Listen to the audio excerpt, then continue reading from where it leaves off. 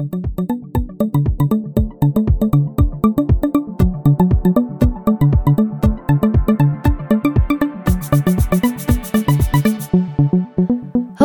it's Sarah Baldwin, your host of Electrify This, a new podcast focused on the movement to electrify everything as a viable path to decarbonize and revitalize our economy.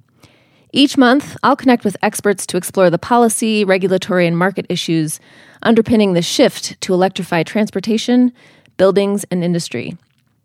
Today's episode, plugging in to the electrification movement. Across the world, governments, businesses, and individuals are taking actions to phase out fossil fuels and reduce greenhouse gases economy-wide in order to prevent the worst impacts of climate change. Electrification refers to replacing technologies and systems that still run on fossil fuels, such as gas and oil, with alternatives that run on clean electricity, like electric vehicles and heat pumps. Since we have the technologies and the capabilities to run the electricity grid on carbon-free resources, electrifying everything is a way to leverage our increasingly clean grid to drive deep emissions reductions across every sector of the economy. While the strategy is relatively straightforward, its implementation is far more complex. Policies, regulations, and practices must evolve to enable widespread electrification.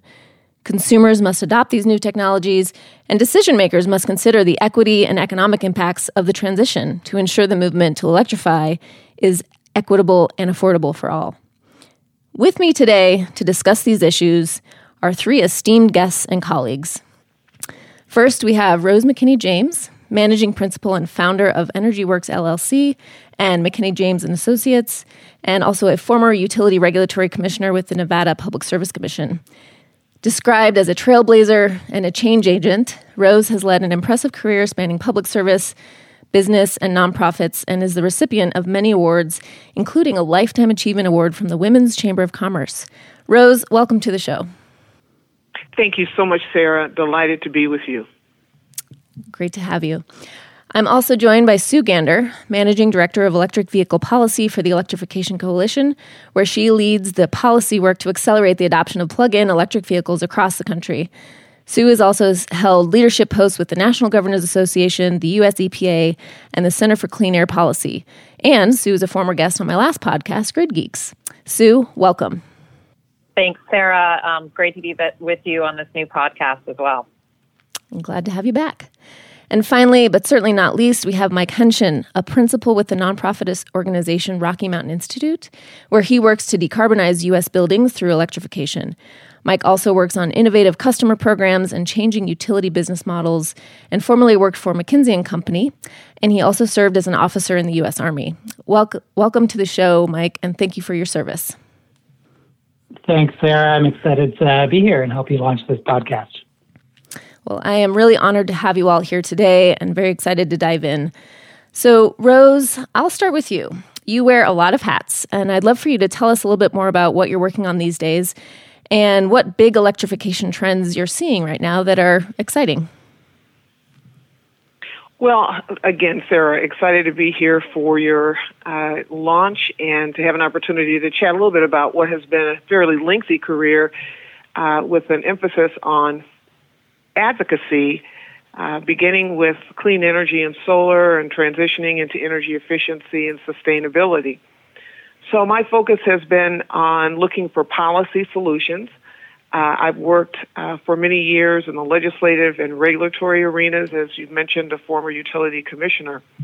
And I think that there are a number of opportunities that are now inherent in this conversation overall around electrification.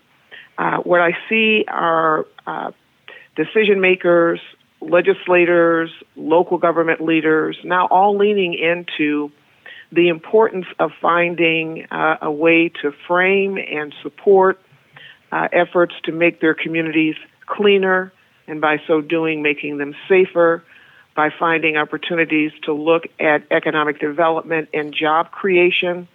All of these opportunities, I think, are embedded in a solid and diversified electrification effort.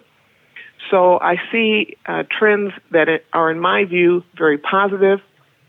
They build upon the work that's been undertaken over the years, and I think they also provide great hope for our ability to address the urgency of the larger climate question that we are all attempting to address.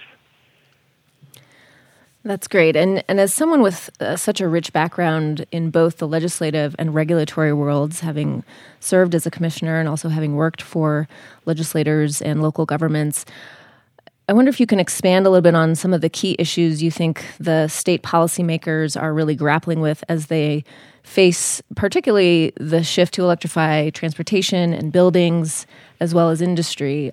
It's no small feat, and there's a lot being thrown at them. I'm curious if you have any thoughts on how they're responding. Well, I agree. It is a challenge for organizations that are structured in a way not to be particularly nimble, to begin to figure out the best way to approach how they fit into the equation. So, in particular, as they determine how to allocate their resources, they make decisions on the next procurement of their fleets, their next decisions on areas around building codes and other regulatory regimes that they're accustomed to. They're beginning, I think, to see an increased interest on behalf of their stakeholders, whether or not we're talking about particular community organizations, communities in particular that have been left out of the conversation over a period of time. This gives them a bit of an opportunity to revisit and recalibrate how they approach the work. But finding customers and consumers who are willing to make significant changes in their behaviors, in the way they approach their purchasing, in the way that they look at their comfort. As you mentioned, part of this transition requires us to move away from gas. Regulators, I think, are struggling with the best way to achieve that, given investments that have been made over time. So I think, to your point, these are significant challenges that are going to require a variety of stakeholders, I think, to really lean in, to share their expertise, and help provide many of the policymakers with the options that make the most sense for their jurisdictions, understanding that there is no one size fits all, but there ought to be a movement toward the type of change that I think is going to be required for us to really see any deep support for overall electrification. That's great, and I think we're going to dig in a little bit more with both Sue and Mike on some of those regulatory and also legislative challenges. My last question to you for this first round is, in your consulting business, I know you work with a number of diverse entities, including utilities and businesses large and small. Curious if any of those folks you're working with are looking at electrification and exploring possible pathways to decarbonize their operations with shift to clean electricity. Well, I have a fairly diverse clientele within my consulting practice. They typically are focused on energy policy, and it sort of depends on their level of commitment and the nature of the industry. But I'm really pleased to say that they are all exploring opportunities to determine how best to weigh in this area. We have some who are active in the EV charging arena, looking to help figure out that infrastructure. The governor of Nevada, Governor Sisolak, has established an effort to expand an electric highway, and there are a number of opportunities to participate there. Some of it, I have to say, is somewhat experimental. We're all trying to figure it out and trying to determine how best to collaborate with others. I have clients who are looking to make significant investments in fleet conversions, and then I also have clients who are using their current commitment to clean energy to provide additional savings for their operations so that they can explore where they might find the best chance for them to participate in an electrification initiative. Wonderful. Well, it's great to see and hear that there is movement afoot at the ground level, so to speak. And I want to dig in a little bit more on some of the transportation electrification trends. And I'm actually going to switch to Sue to have her elaborate on some of the work that the Electrification Coalition is doing, and in particular, what the transportation sector goals are. Sure. Thanks, Sarah. And just building upon what Rose was speaking to, I'll just take a step back. You mentioned our goal for the Electrification Coalition. It is to bring EVs to scale across the country. And our motivation stems from our oil dependency and national security and energy security issues. Folks may be aware that 92% of our transportation sector is dependent on oil. And we spend somewhere around $80 billion a year to defend and protect, that industry. And we know that electrification is a great option. We're seeing it take off, certainly in the light duty sector and increasingly so in the medium and heavy duty sector. And it's for a lot of the reasons that you heard Rose speak to. It's a great technology. There's some great economic development opportunities, both directly in terms of manufacturing and jobs, as well as indirectly due to the cost savings. There's amazing emissions reductions, both from a climate change perspective as well as from a public health, air quality perspective. And some of those are really important in areas that have been traditionally underserved and really helps us get at and address some of our inequities that have been in place for many, many years, in part because of some of the transportation network systems that we have in place. Excuse me. So our goal is really, that huge goal. We're putting it in place at the local level, at the state level, and at the federal level. Really keen on helping move forward both deployment on the ground. We've been working with mayors across the country to help them purchase vehicles for their fleets through a bulk purchasing agreement we have with the Climate Mayors program. We have been working with the American Cities Climate Challenge program to help build out transportation electrification plans and help move forward at the local level. At the state level, just seeing tremendous effort there. We can go into more detail, certainly around what we're seeing coming out of California and many other states following suit. And I think some opportunities that we can speak to as well later at the federal level. It's going to still be challenging in the coming years, but some opportunities. And I'd say a really important motivation around all of this is keeping the U.S. In a leadership role in terms of the auto industry.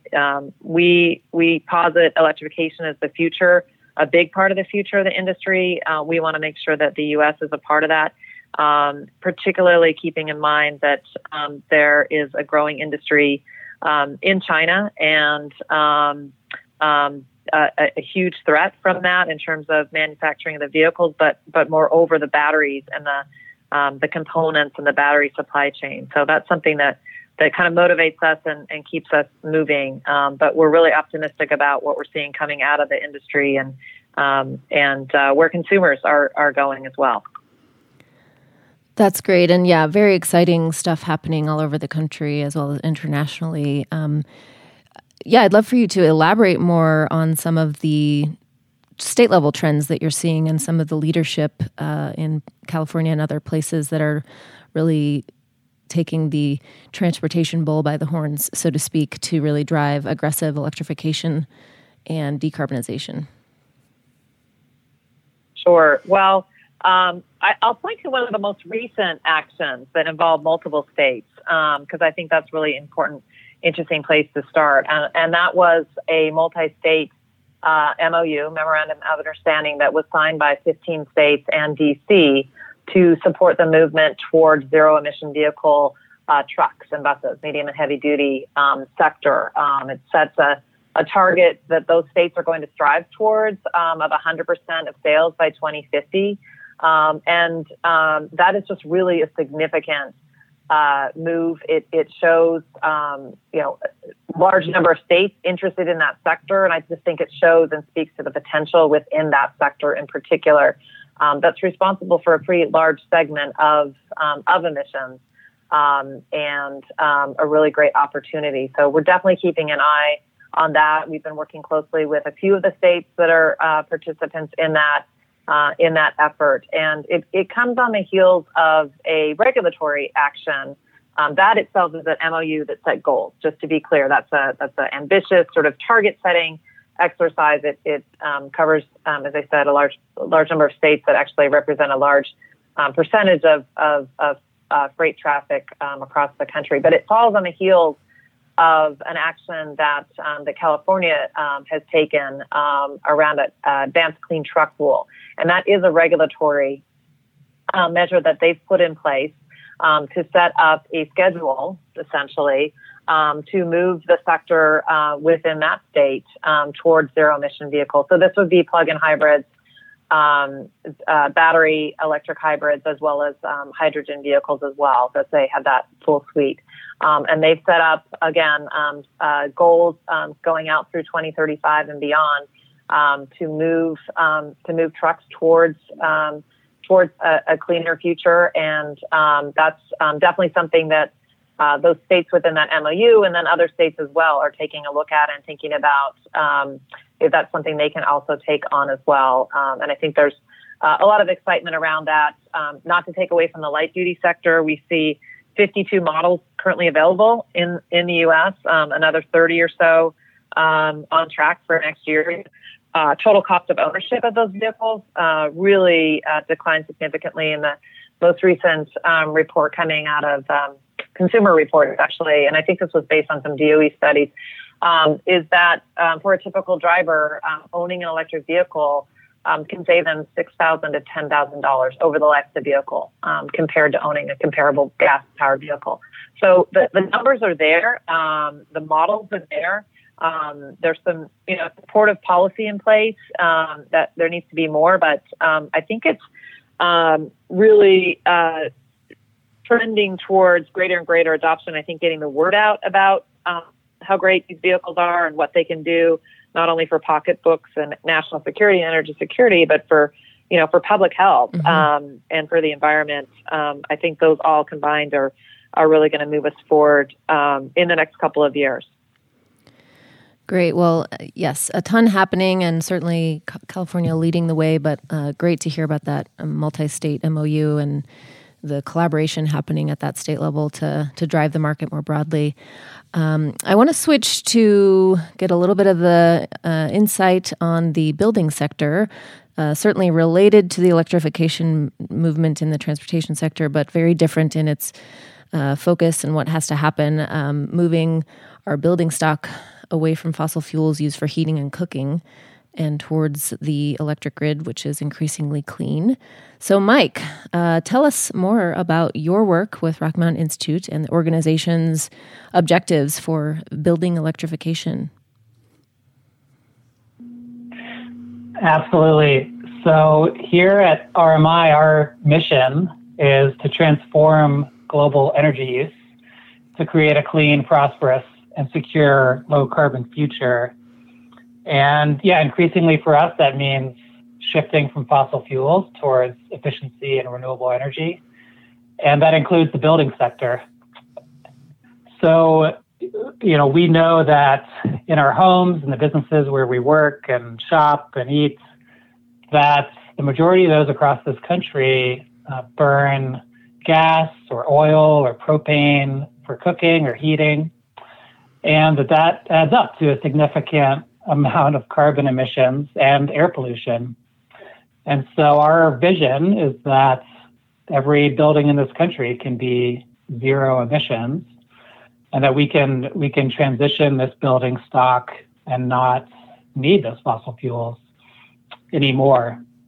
So we're working with coalitions of advocates in different states all around the country. We're working with state governments and local governments that recognize the opportunity for a clean building sector and adopting new technology like heat pumps or induction stoves that allow us to power our buildings with that renewable energy and ditch the fossil fuels.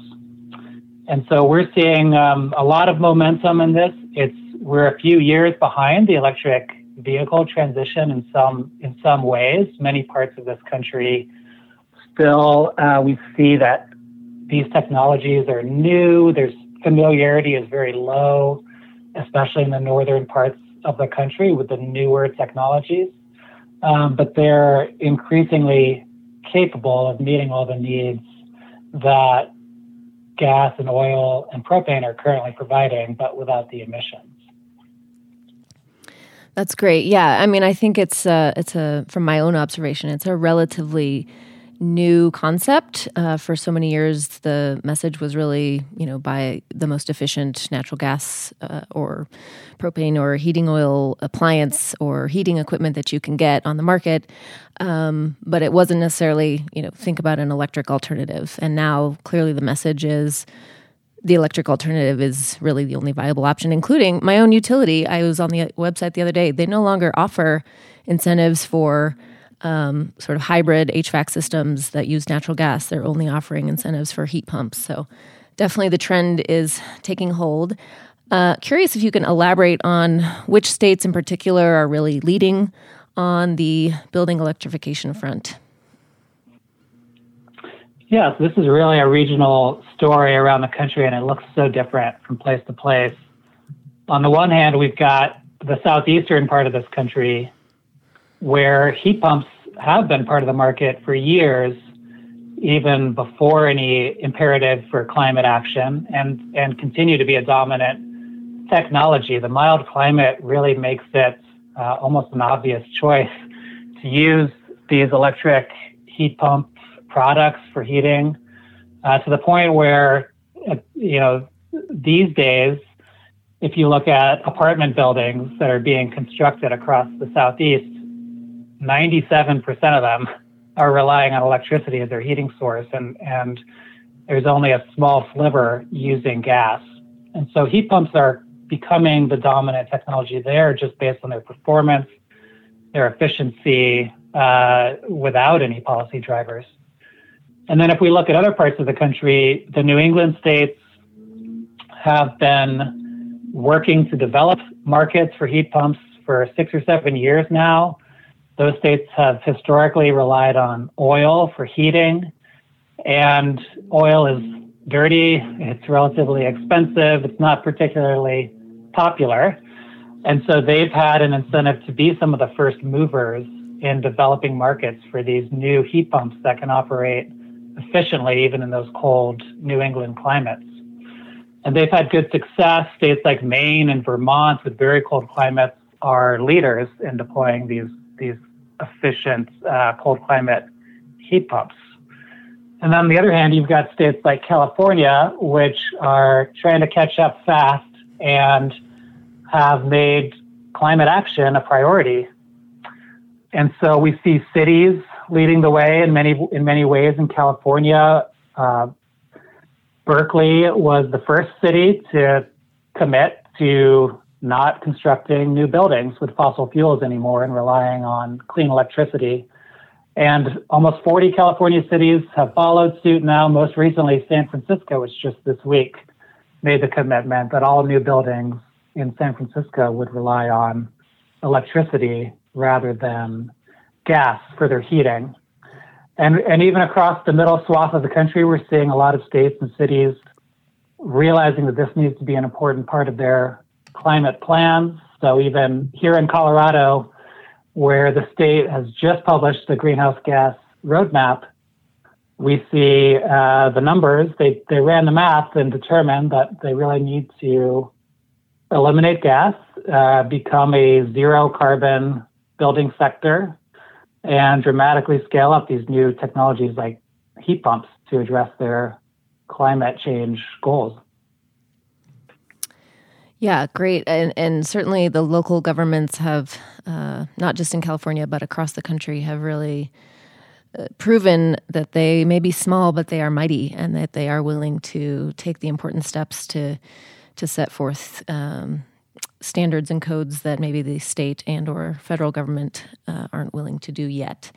But that's really put in motion some exciting trends. Mike, you and one of your colleagues authored a report, Regulatory Solutions for Building Decarbonization, and the focus of that report was really at the utility regulatory audiences across the country. Every state has one. Rose used to be one, with the idea of putting front and center some of the core issues and recommendations for them as they grapple with particularly electrification in the building sector, which touches both electric utilities and natural gas utilities. There was a lot in that report. It was very comprehensive. So I'm wondering if you can just provide maybe some of the top recommendations from that report. Yeah, sure. Let me first make a comment about why we wanted to write a report addressing utility regulators. One is that this transformation really does require going into buildings, going into people's homes, and helping them make these upgrades. And when we think about programs to help people upgrade their homes, we naturally think about utilities who have been offering efficiency programs for years or decades. And so this can be a critical lever in helping us achieve this goal. But secondly is that these regulators oversee systems in every state that deliver fossil fuels right up to your house, which is the gas distribution system and the gas utilities that operate it. And as more states are committed to becoming carbon neutral or getting these 80 or 90% greenhouse gas reductions, there's a realization that we have to deal with the fact that each of these states regulates a fossil fuel distribution system. And so some of our top recommendations, first is just recognizing that utility regulators are a part of their state government's ability to pursue their climate policies. And historically, we think of utility regulation as purely economic and just focused on costs and reliability. But now we have new social goals involved. And so recognizing the utility regulator's role in meeting state climate policy. And second would be to build a market for new technologies. So while maybe in the Southeast, heat pumps are a well-established technology, in the upper Midwest and New York and California and Colorado, they are not yet. There's pretty low awareness of this technology, and these utility programs can be an important path to get these deployed, to start building those supply chains and local capabilities to do so. And the regulators can address that through these programs. And then third would really be to question the investments in the gas system.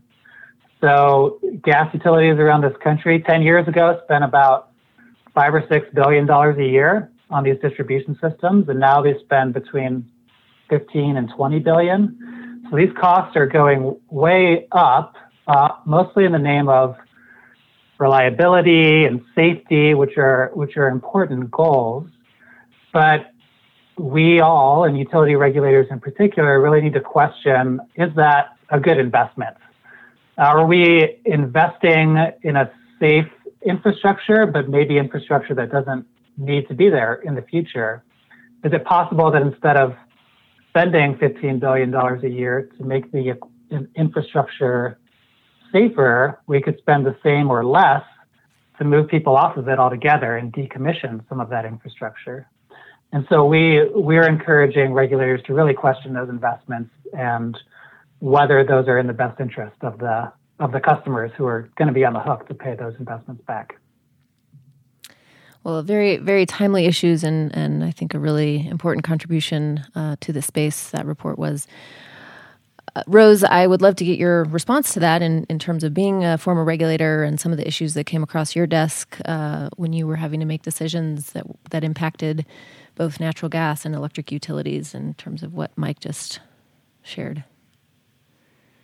Well, first I want to say how much I appreciate the work that both Mike and Sue are undertaking in the field, because I think those are contributions that fundamentally will help us determine our future and provide kind of a baseline for how decision makers, both regulators and legislators, will make decisions going forward. So, let me acknowledge that it's been a while since I sat in the seat of a regulator, but I can, it's sort of like riding a bike. You never forget the challenges because it's constantly an attempt to balance a set of interests, a series of stakeholders, and what I will describe as an increasingly antiquated formula for achieving some of those goals. So I think utility regulators struggle with issues around the infrastructure that Mike referenced, which is the investment that, as an example, a gas utility makes and has made over time, who's paid for that, and how, as we move away from it, we look at the importance of sort of quantifying the best way to move away from those investments and acknowledging that they contribute more significantly to the negative aspects of climate and carbon. And so I think a regulatory environment is about compliance. It's about planning. It digs deeply into the economics of a circumstance.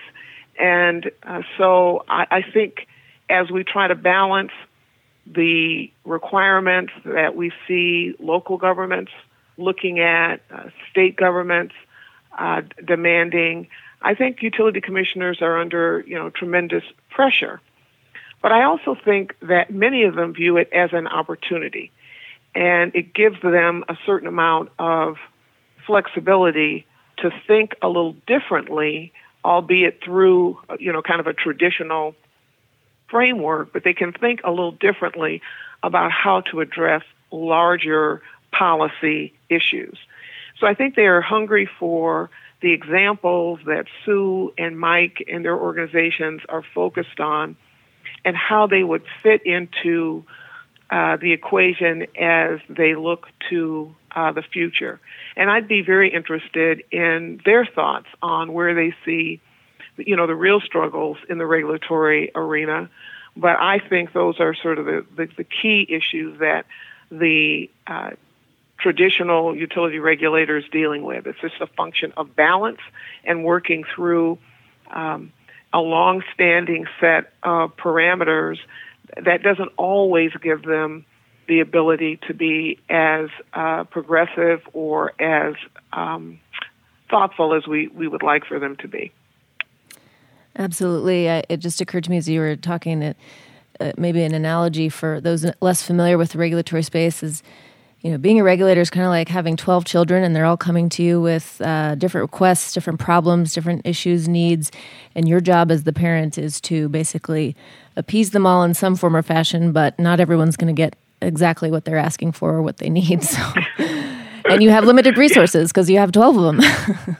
Exactly.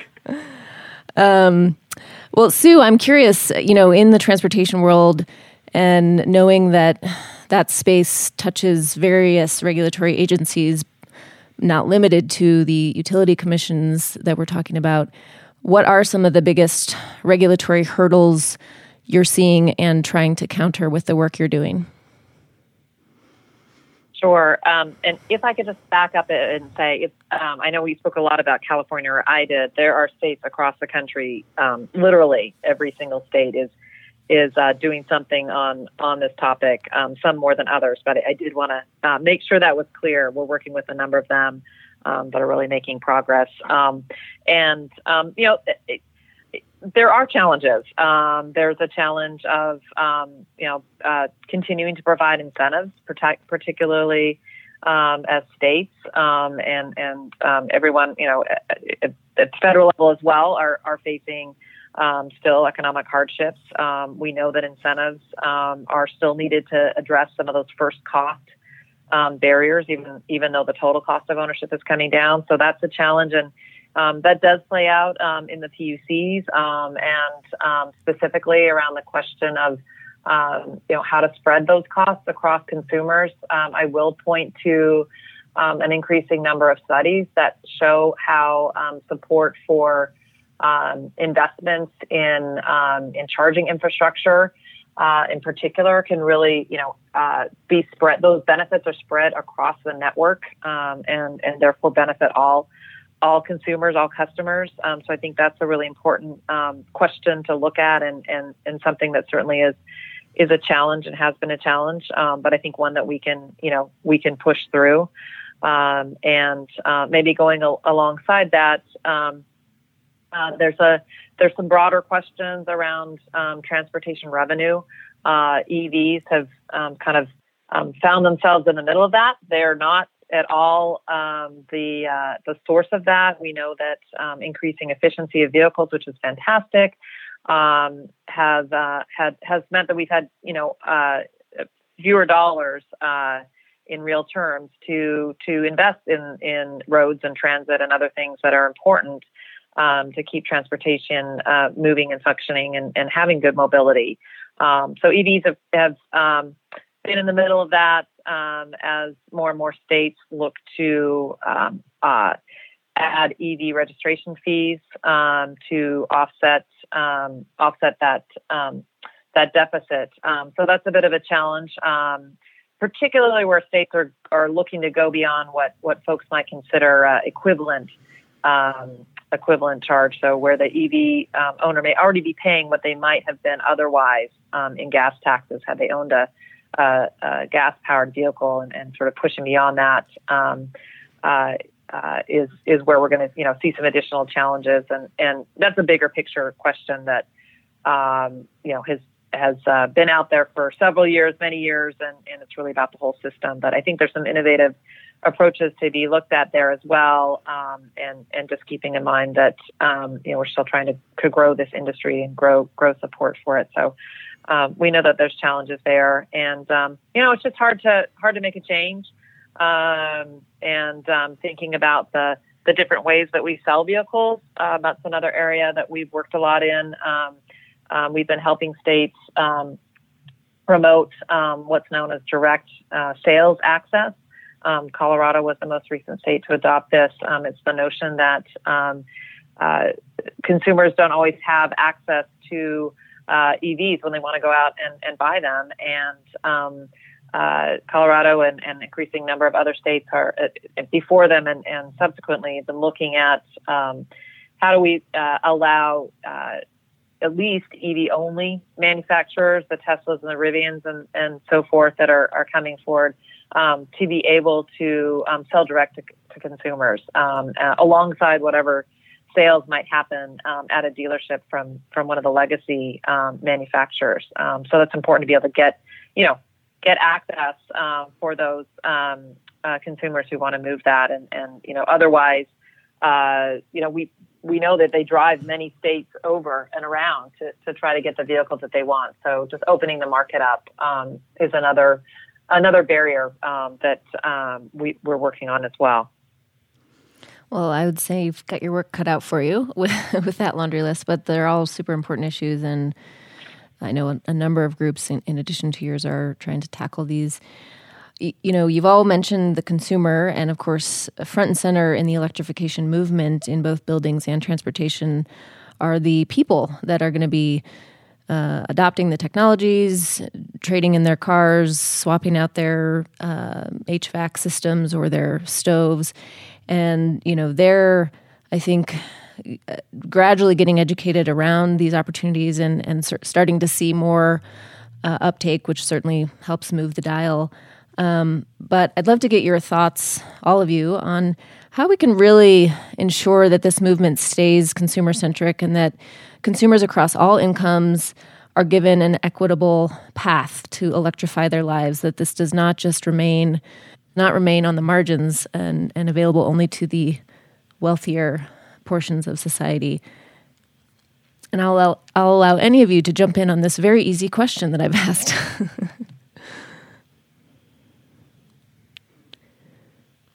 Yeah, maybe the, the little bit of silence you hear is because there is a recognition of just how challenging this is. Not so challenging, though, that we can't find a way to collaborate around an approach.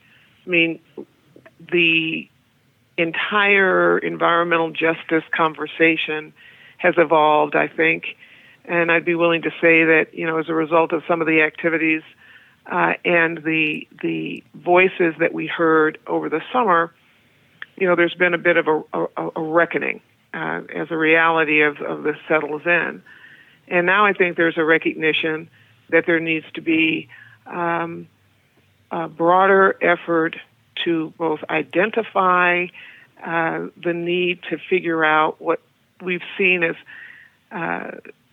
encroaching inequalities, and then think about it more from the standpoint of equity. And that is by bringing into the conversation those who are impacted. I think Sue mentioned the challenge of transportation, the ability of certain communities to be mobile, the importance of mobility when it comes to their ability to achieve their economic stability.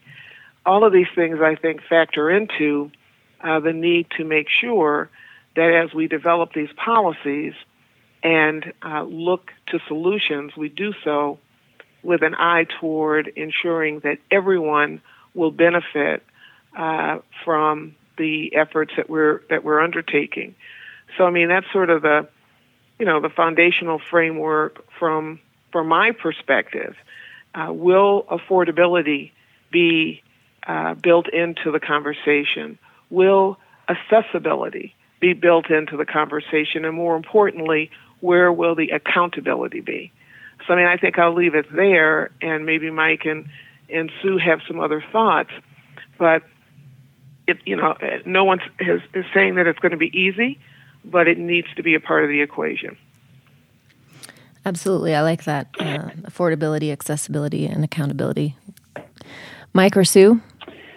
Yeah, I'd love to build on that. I mean, when we're talking about electrifying our buildings, we're talking about housing, we're talking about the places people live, and there are plenty of challenges already that require solutions in housing affordability and energy burden and the cost of utility bills.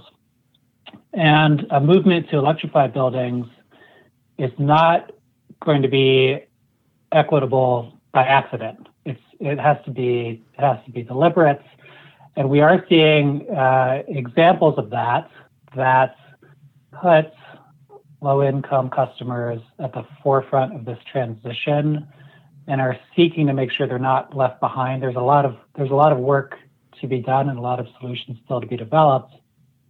But we see new programs, whether it's in California, where the state is devoting a majority of the market development funding to low-income customers and disadvantaged communities, all the way to New York City, where NYCHA, the country's largest public housing authority, has just made a commitment to electrify all of its buildings and ensure that its residents can benefit. But the other piece of this I want to emphasize is that an equitable path is not only about cost, it is also about health. And health outcomes are not equitable in this country today. When we talk about buildings, we spend most of our time indoors, lately mostly in our homes. And that's a place where we burn fossil fuels indoors. The only example that I can think of where we're burning a fossil fuel inside our living space is that gas stove. And usually we're not providing any ventilation from that. Even people who have ventilation hoods usually don't use them. And there's pollution from burning that gas inside the kitchen. And there's real consequences of that. And we've seen from research that children living in a home with a gas stove are 42% more likely to experience asthma symptoms than children living in a home with an electric stove. And we have reason to believe these impacts are worse in lower income and minority communities for a few reasons. partially because there's often more people living in smaller spaces. We know that older buildings, and especially older urban buildings, are less likely to have adequate ventilation, and that there's a higher use of the gas stove or the gas oven for supplemental heat in low-income households. And so all of these are contributing to inequitable health incomes today, and create a greater opportunity for this electrification movement to build better outcomes for people's health.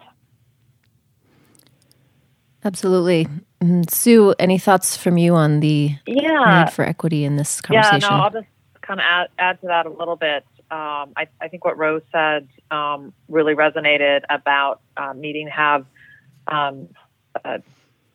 voices in the room to speak to the equity concerns and considerations, and the need for those tables to be set from the get-go, so that it's not an afterthought.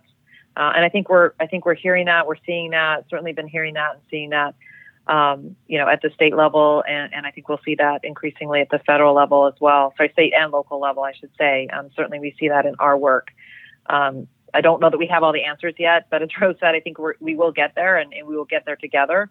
So that's, I think that's the right attitude to have. And then I think there are some, important policy considerations that we've seen many states tackle.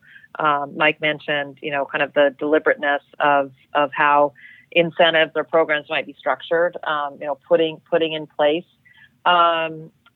deliberate measures to make sure that low income or disadvantaged communities, have access and direct access to some portion of incentives, thinking about, just very specifically, if a state's going to put in place a vehicle purchase incentive, can they extend that to used vehicles? Because that's going to broaden the market to more low-income community members. And then I'd say, just thinking about in the terms of electrification, not everyone's necessarily going to be able to afford or wants to drive a vehicle. So let's make sure transit, school buses, and back to freight can all be, moving towards electrification as well, because, that is where the benefits in terms of public health are really going to be gained as well. So I think there's a new awareness out there. I think it's going to be hard work, but it starts by just making sure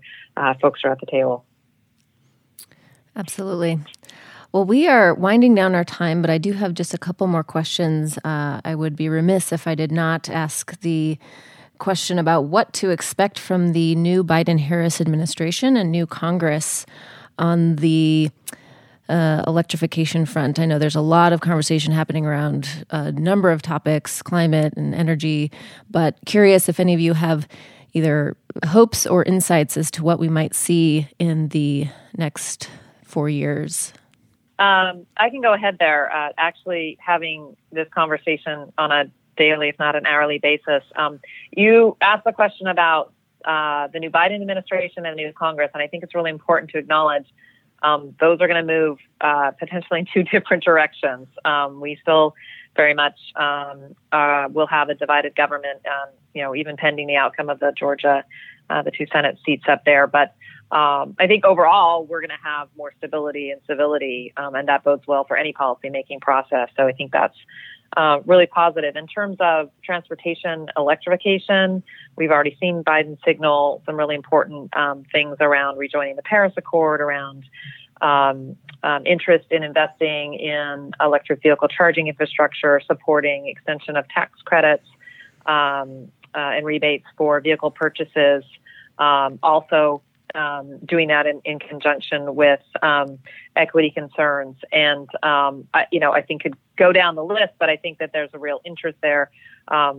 It will be interesting to see. I guess what we're looking for is, will this be moved through regulatory efforts, executive orders, how much can be done legislatively to the point of Congress, and then, what might end up in the courts and conceivably in the Supreme Court. So we are hearing of interest in moving forward on a zero-emission vehicle mandate for the country. and increasing greenhouse gas emission rules for transportation, for vehicles. Looking, I think, importantly at electrifying government fleets, huge opportunity there. From the Postal Service on down, they have the largest fleet, and then lots of opportunities, cost-effective opportunities there as well. So I think there's a lot that the administration can move forward in its own way, and optimistic that there's some bipartisan approaches that could move forward in Congress, and hopefully get some money flowing into the states on this. Great. Thanks. That's, very optimistic outlook and good stuff to keep an eye out for. Mike, curious if you're seeing anything as well? Sure. Well, Biden's clean energy plan proposes to do quite a lot in the building sector. He's proposed to upgrade millions of commercial and residential buildings, and also to help support building code upgrades in states and cities all around the country to both establish new performance standards for existing buildings and new efficient and zero emission standards for newly constructed buildings. But another part, whenever Joe Biden talks about climate, he likes to talk about jobs and how the two are so inextricably linked.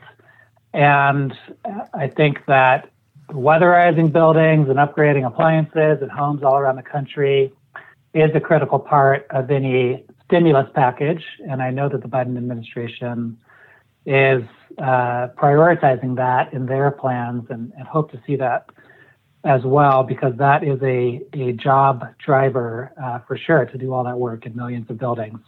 And then just like in the government fleets, the U.S. government is the largest building owner in this country, and we could see big efforts to upgrade federally owned buildings in every state of this country, and lead by example and help develop those markets for the new technologies in states where they haven't developed yet. So we're hoping to see quite a bit, whether or not the Senate goes either direction. Absolutely, and a really good reminder, including the fact that taxpayers pay for the energy bills in all those buildings. So we have I would say, a strong motivation for them to pursue the most efficient electric opportunities near term and long term. Rose, anything from you that you're seeing on the Biden-Harris horizon? Well, I think Sue and Mike covered, and I think in a very good way, the importance of what we're seeing out of the Biden plan, and also outlined some of the challenges associated with the congressional outcomes. But that said, I am very hopeful. I think, as Mike indicated, the plan is full of proposals that will support electrification. But I like to, without being too political, point to the fact that one of the things that I think helped the Biden campaign, and now moving into administration, understand and appreciate the importance of some of these factors was a group of folks that came together organically to become, Clean Energy for Biden, representing, 42 states and 10,000 people. I was so excited to see the wide range of individuals supporting it, organizations, leaders in the space. I think it is a clear indication that this is an area of priority, something that the administration needs to lean into. And based on what I've seen in the plan, which is, just a starting point, I believe that we will see some significant attention paid to these issues going forward. So I'm very excited to see what comes out of it, and happy to be a part of a larger movement that understands and appreciates the importance of electrification as we address our larger climate challenges. Absolutely. Hear. And here's to a renewed sense of optimism, as well as greater collaboration. So my last question for you all, I want to bring it down to the ground level and ask you what one thing you are doing or planning to do to electrify and or decarbonize your life in your day-to-day. And Mike, I'll start with you. Thanks, Sarah. Well, I've already electrified my house, and it's great over here. The grass is greener. You all should come join me. But in addition to that, I am looking forward to, spreading the word in my own community and advocating with our local government to initiate support a similar process for my neighbors and residents in my own town, and hope that we'll see more progress in that direction soon. Wonderful. Sue, how about you? Well, I am a proud e-bike, electric bike rider and transit bus rider, but I am going to make the leap. I've got a reservation in for the new VW ID4, so that'll be my first light-duty vehicle, so I'm excited for that. Wonderful. And Rose, how about you? Well, like Mike, I'm working on the local level to continue to electrify my home. I have a pretty significant solar installation, but right now, with a son in graduate school, we're looking to look at our next vehicle as an electric vehicle, and he's beginning to work through the plans of coming up with something that we think will be both a good investment and something that will demonstrate our family's commitment to our clean future. Wonderful. Well, I myself am looking at induction stoves, and perhaps Santa Claus can fit one of those down my chimney this year. Well, I can say that this has been one of the best podcasts I have done, and I have done a lot, and that is not to diminish the value of the others I have done, but you guys have been just stellar guests, and I really applaud all of the work that you do in all of your spheres. I'm always heartened by the community of smart, committed, passionate people working on these tough issues. So thank you all so much for joining me today. Thank you, Sarah. Thank you. Thanks for starting this podcast, and I look forward to subscribing. Absolutely. And thank you for listening today. For those of you wanting more information about the show and our guests, you can find that information at energyinnovation.org/electrify this. Electrify This is an Energy Innovation original podcast. I'd like to thank our sound engineer, Rowan Stigner, with the audio in Salt Lake City. And of course, a special thanks to the listeners and subscribers. Thanks for tuning in to the inaugural episode of Electrify This. I hope you enjoyed it. Please do subscribe, follow, and give us a review wherever you find your podcasts. And I am your host, Sarah Baldwin, and you're plugged in to Electrify This.